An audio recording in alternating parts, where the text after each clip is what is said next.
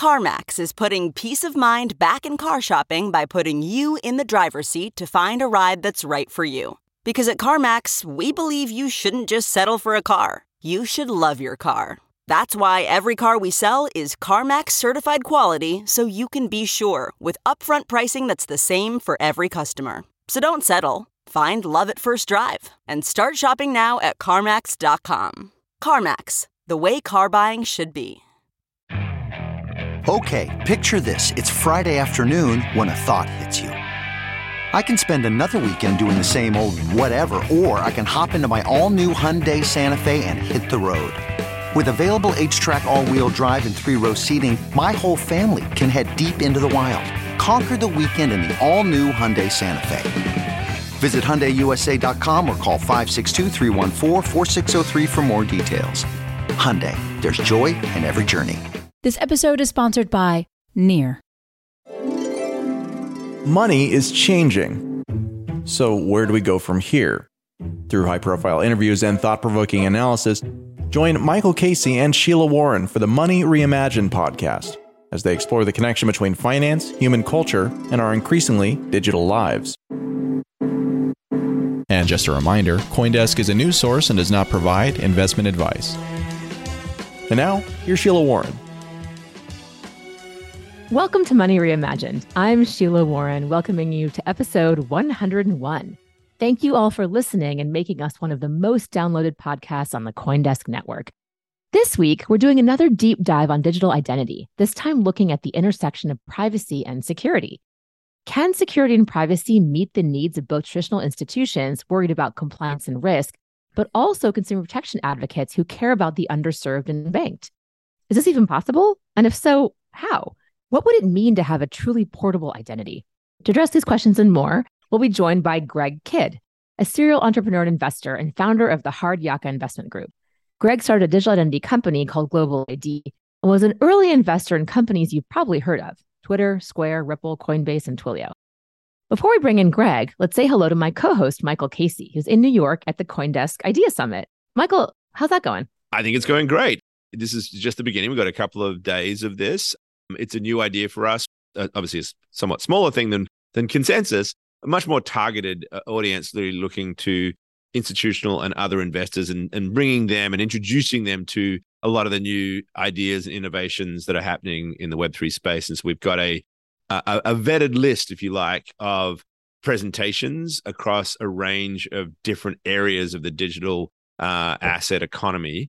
And each person gets 10 minutes to present their idea, and we look for feedback and hopefully we bring people together. It's a classic sort of matchmaking exercises. It's been fun.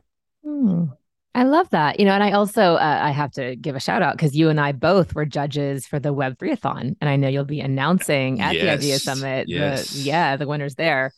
I just met the founders of one. I can even announce that they're winners because this thing is going to be recorded and after they are announced, so it's all fine. But Refound, who do something that I think our buddy Jonathan Dotan would be interested in. It's a solution for journalists in war zones and how they can sort of build communities of trust around a protocol and a tokenized system and an encryption. It's complicated, but it's really something that obviously I care about deeply. So I was really pleased to be part of the judging of this. Yeah. Well, I love that. And I have to say, so many amazing participants that engaged and applied for the Web3-a-thon and really excited about the final list. And security and privacy being the topic of today. Yeah, so exactly right. Relevant to that. So there you go. All right, I'll let you go. Exactly right. Hey, Greg, before we switch to our topic of the day, just a quick question for you as kind of a serial investor. How do you think about investing during a bear market, which like the one we're in right now? Well, it's a bear market in terms of prices, but the amount of dry powder that's been built up by venture capitals is actually driving investment levels, especially in the seed and A level, that's actually higher than 2021. So it's a bear market if you have assets, but in terms of competition for deals, early deals, later deals are slow. It's game on. I'm at Race Capital right now, their conference. Sam from FTX is here. Anatoly from Solana is here. Lightning's in the portfolio. There's money out there. And for things that are going to be part of the 3.0 victory lap, it's game on out here. So Really it doesn't interesting. feel like a bear market Yeah. when you're competing for deals at that level. It feels like a bear market to me because my stack is smaller than it was last year because I didn't take other people's money. We actually have our own money, and all those crypto assets are burned down a little bit. But the fact that it's the seed that's getting the interest now is like it's the building for the future. Like it fits very comfortably with the Biddle thesis that now's the time to build, and therefore, if the guys who are getting funded are the ones who are like laying down that infrastructure, that's really interesting. That's, I would imagine, are all the seed projects. So that's really cool. Yeah, the Fairweather sailors, they're out. The builders are in. Yeah. It's Love a bear. Yes. All the tourists go away. Well, on that level, so talking about kind of infrastructure and core and some of the core aspects of this, security and privacy. Are you seeing a lot of activity in those spaces? And maybe we'll just start there. Like, are you seeing an uptick in that kind of activity now? Well, security and privacy, but the means is through a heightened awareness of why identity is so important.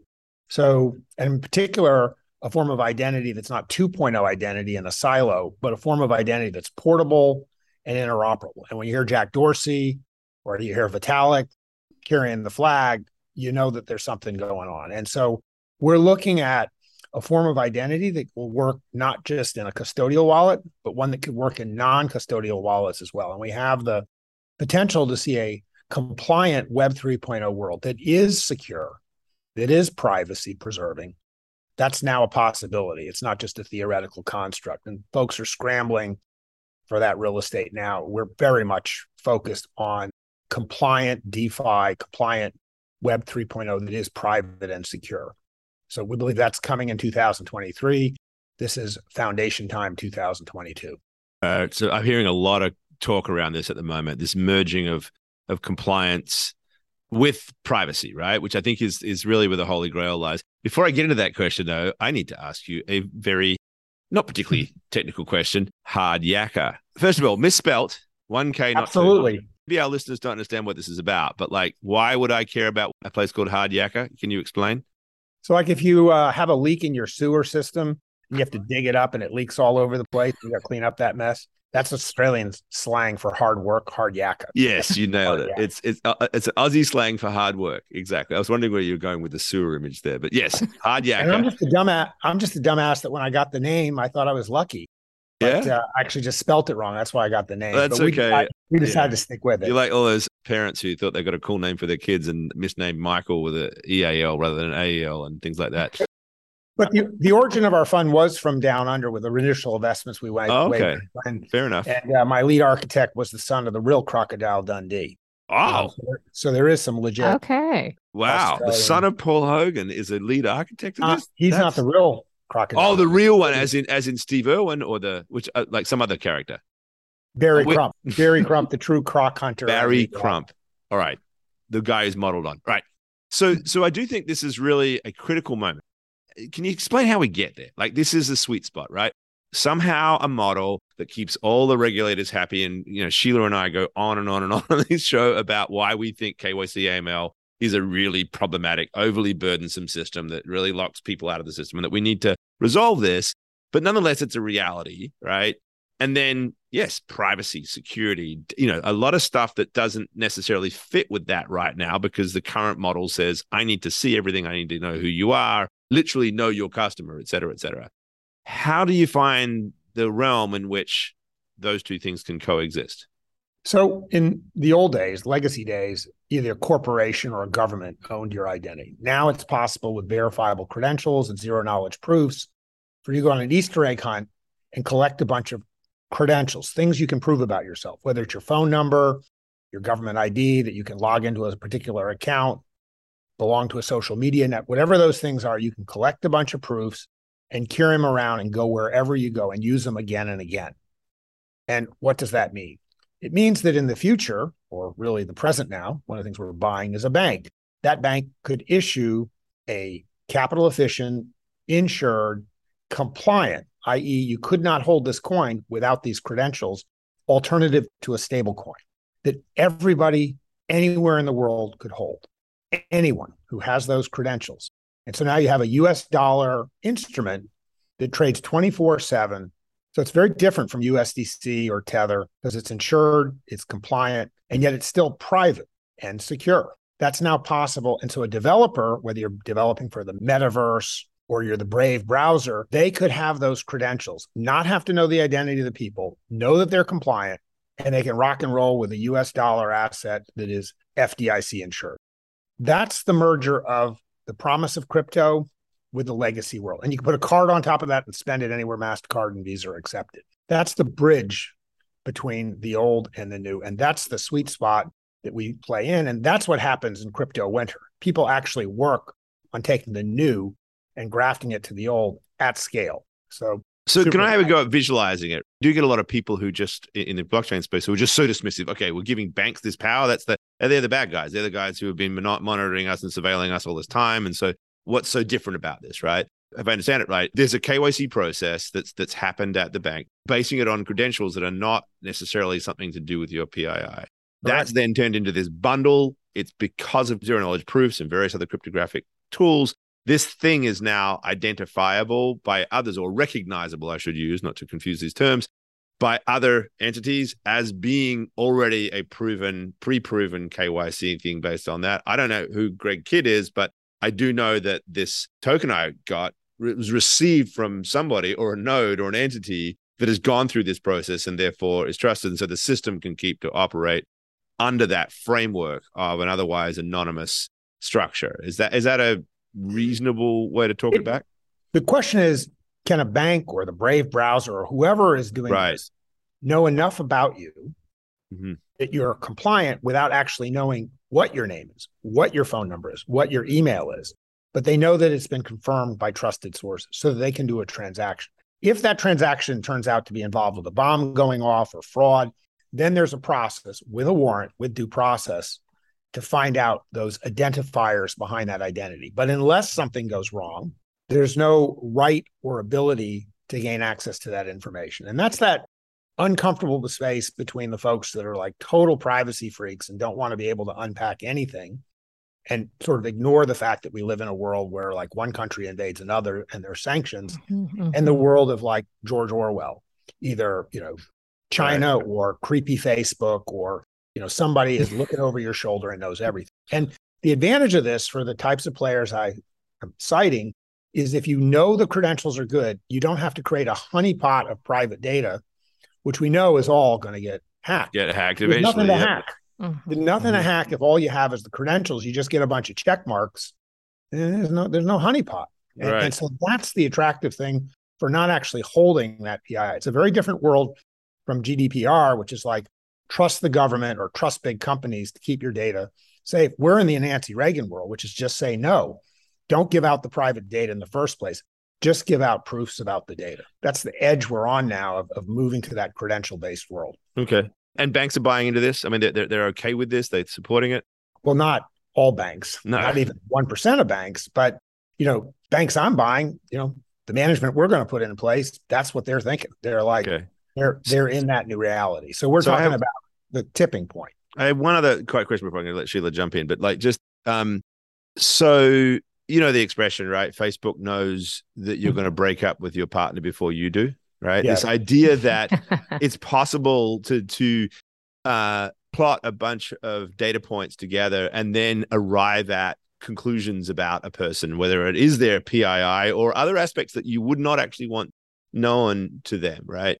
How do we deal with that, right? Because we can all say, yes, I've hidden a bunch of data that I don't want out there, but my footprints through the net and all of the different ways in which I'm connected to my transactions eventually create a profile without me even realizing.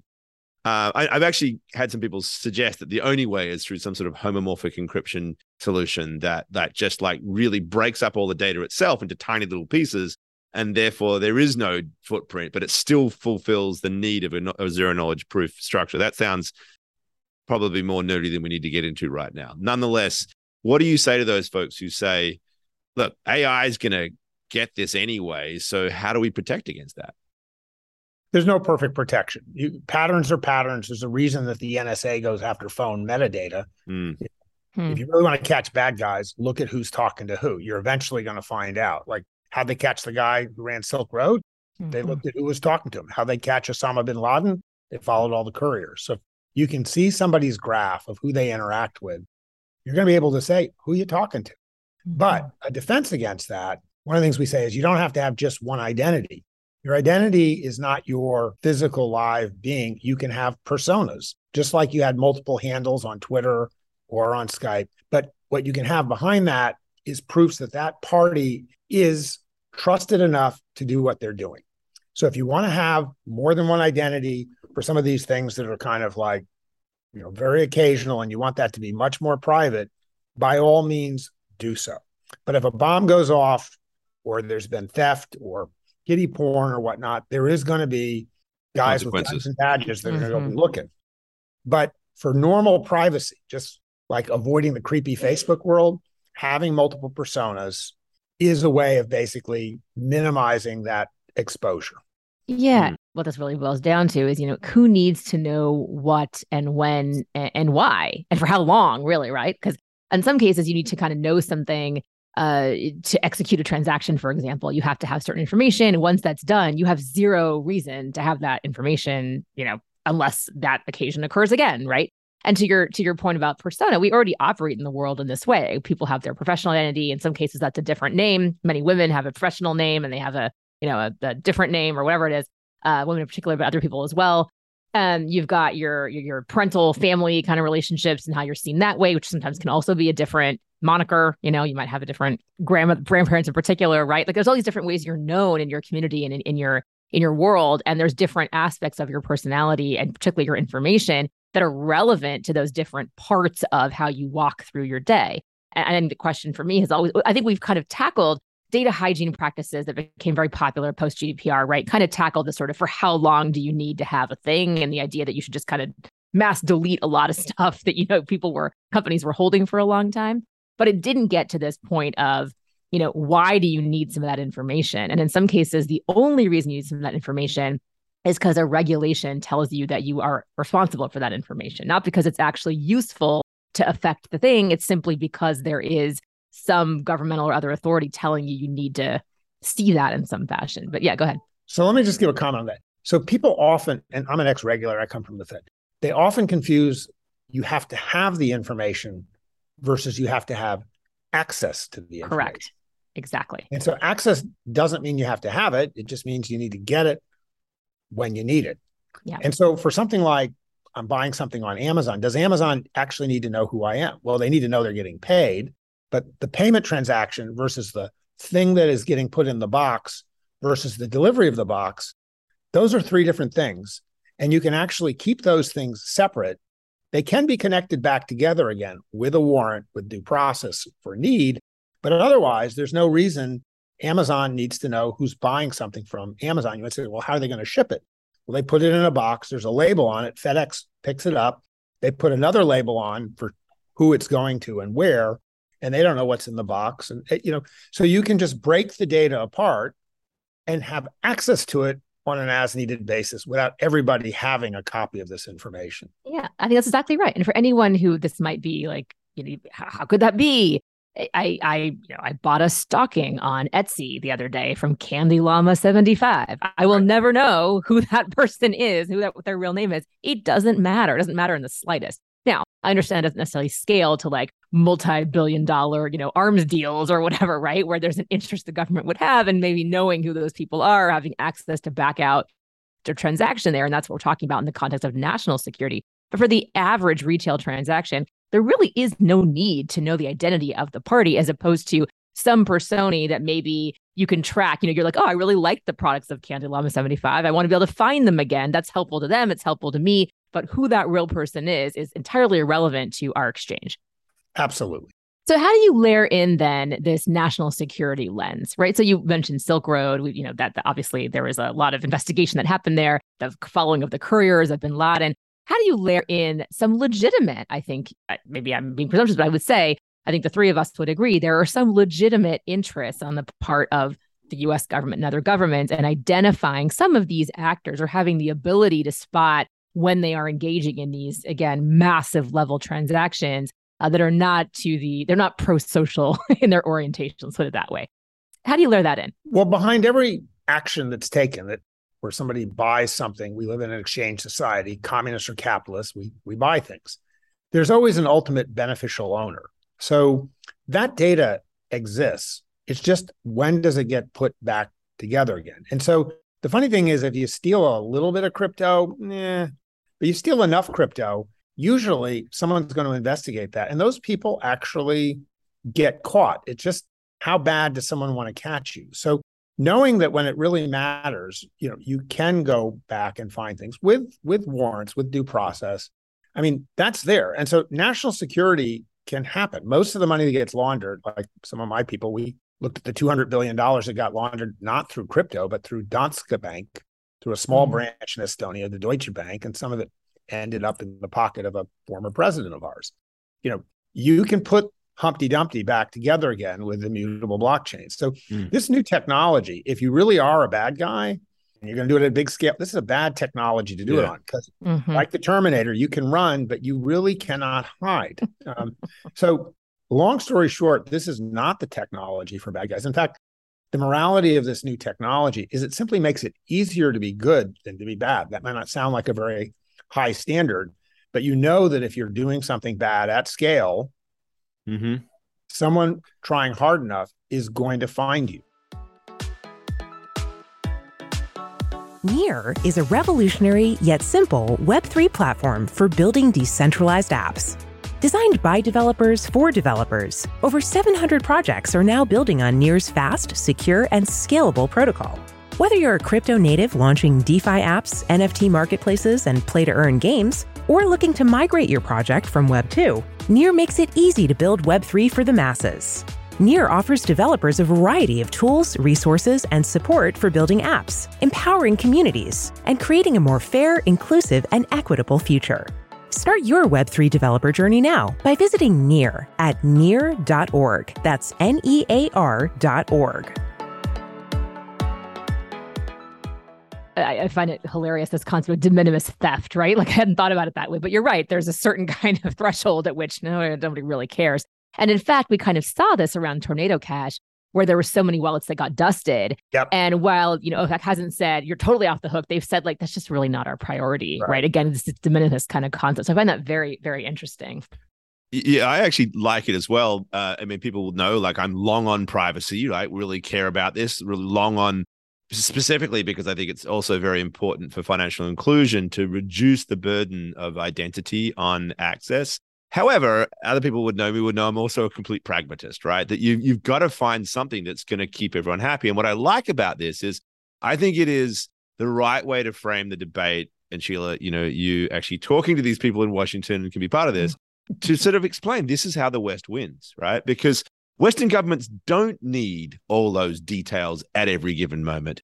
China kind of does, right? There's a model, an authoritarian government wants all that information and uses it. It's part of the framework of how, you go about governing. But if you have a political system that is built around this idea that there is a realm in which the human being is protected from the invasions of the state, that there is this privacy piece of this, you can actually sort of like build a model that, yes, gets the security that you need as a nation, as a state, but also gives you that level of essentially what I would say is competitive advantage. So when we move into a world where there are competing digital currencies, and that's the digital dollar versus the digital yuan, or it's some other thing for that matter, the idea that we've got sufficient privacy and maybe sufficient security is a compelling way to frame the debate. So I suppose, Greg, I'd like to know, like, what are you hearing from folks in this sort of international security framework, and whether they are US government, maybe other Western governments as well, and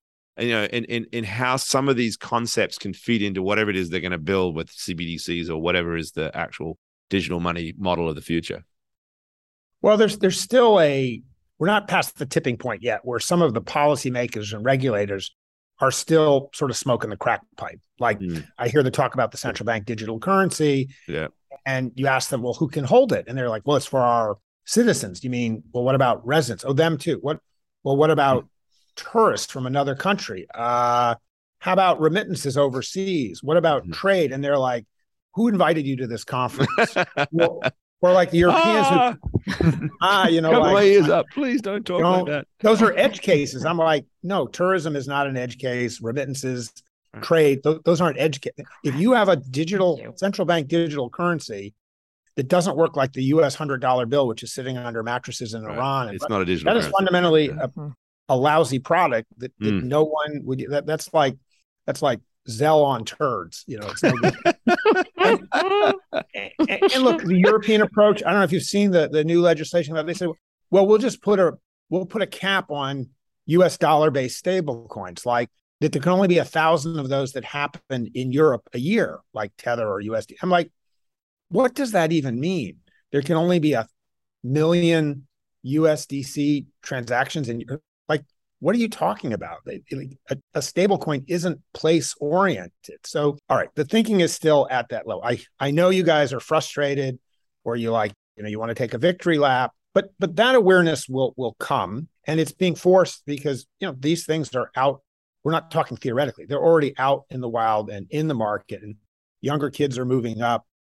There will be a reckoning. If China says to its citizens, "We don't want you holding a U.S. dollar deposit token or stable coin issued by like the US, it's sitting in a non-custodial wallet," the question is like, well, how do you stop that? Just like, how do you stop people from like hoarding gold or putting $100 bills under the mattress? It's just not possible. So we're not having a philosophical discussion here. We're having a practical discussion. And knowing that is part of the reality will force the issue. And then we will move to, okay, like, well, given that this is going to happen, how can we do it in a way that is compliant, that is privacy preserving, that is secure? Now, totalitarian governments are going to have a hard time coming up with an answer, and even Europeans and a few Americans. But it's coming, and that's really my message. I'm not the disruption. I am the messenger. I happen to know a lot of disruptors. I put milk in their fridges, but it is coming. And so you get to choose how you deal with it, but it is coming. It is not a theoretical possible. It's already here. Mm-hmm. It's just not at full scale yet. And I just love that this is a time during this biddle, to your point, Michael, where a lot of this is being focused on, right? Like, how do we instantiate a lot of these concepts into real tech that's got staying power, that becomes kind of critical infrastructure for the, foundation for a lot of other things to be built upon? And how do we recast this? And I think it just starts from this basic questions, why have things emerged in our environment the way they have? Why did we default to this massive overcollection of information in the first place? How do we distinguish, to your point, the need to kind of have something versus have access to it when you can prove you need it? And shouldn't that proof go both ways? Yep. Shouldn't you have to prove you really need the access before you get it, as opposed to just the default, right? And even now you look at kind of old school forms that you fill out. The amount of information that many places are still collecting is just beyond the pale. It's really quite ridiculous, really, and unnerving, to say the least. So I think it really behooves a lot of us, those working in policy like me and my entire team, but also others, to just ask these questions publicly, right? Like, get into this debate. It's a healthy debate to have. And I think the answers, when you don't take as default what our current system requires, are quite compelling. I think they're quite compelling to the point of this conversation. I often say, when they say, you're going to give this deposit token or stable coin to everyone in the world, I'm like, I have a secret for you. Wells Fargo, they even sign up French people. So if you can't explain to me like why Wells Fargo will let a French person open a bank account, well, it's just that principle. I'm not asking for new authority or new permissions. It's just that the extensibility of this technology means what Wells Fargo is already doing could be done for everyone on an inclusive basis in a more secure and more private way, but just as compliant. And so get ready, buckle up, because like French people have been getting bank accounts at Wells Fargo. And then the people who say, well, what about the Iranians? That you can't be giving accounts to Iranians. I'm like, there's Iranians living in Iran. Do they have bank accounts? Oh, yes. Yeah. Well, what about Americans living in Iran? Do they have bank accounts? Oh, yes. Well, you mean just Iranians living in Iran? That's the problem. So, it's those logic. If you can't tell me the rule such that group of coders sitting in the room can write that down into software, it's not a rule. It's just a feeling. And, that's not what laws, regulations, and, the real world we live in are based on. You may feel like you want to block that, but be specific. If it's this and this and this person that's on the sanction list, we'll block them.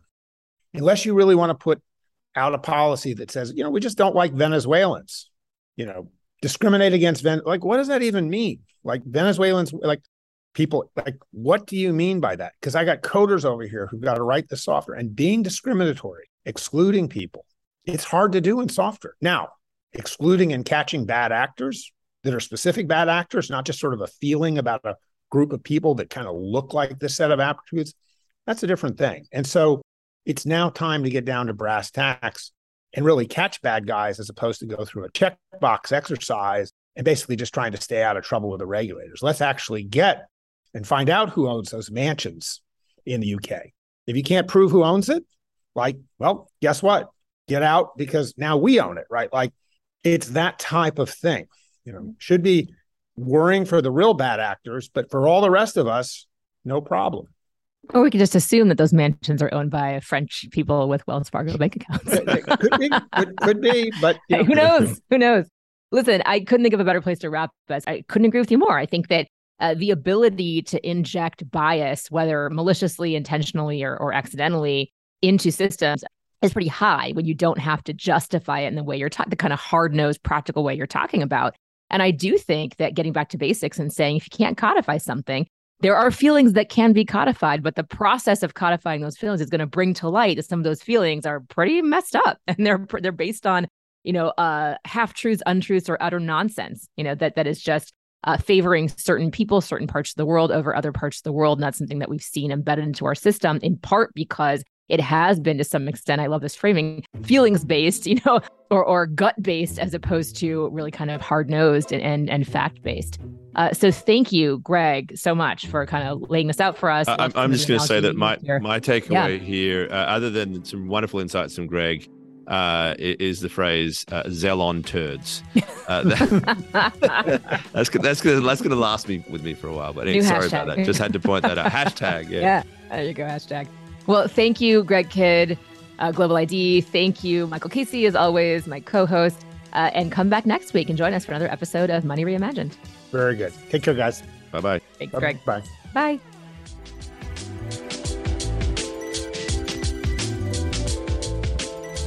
You've been listening to Money Reimagined. Today's show has been produced and edited by Michelle Mousseau. Announcements by Adaby Levine, and our executive producer is Jared Schwartz. Our theme song is by Shepherd.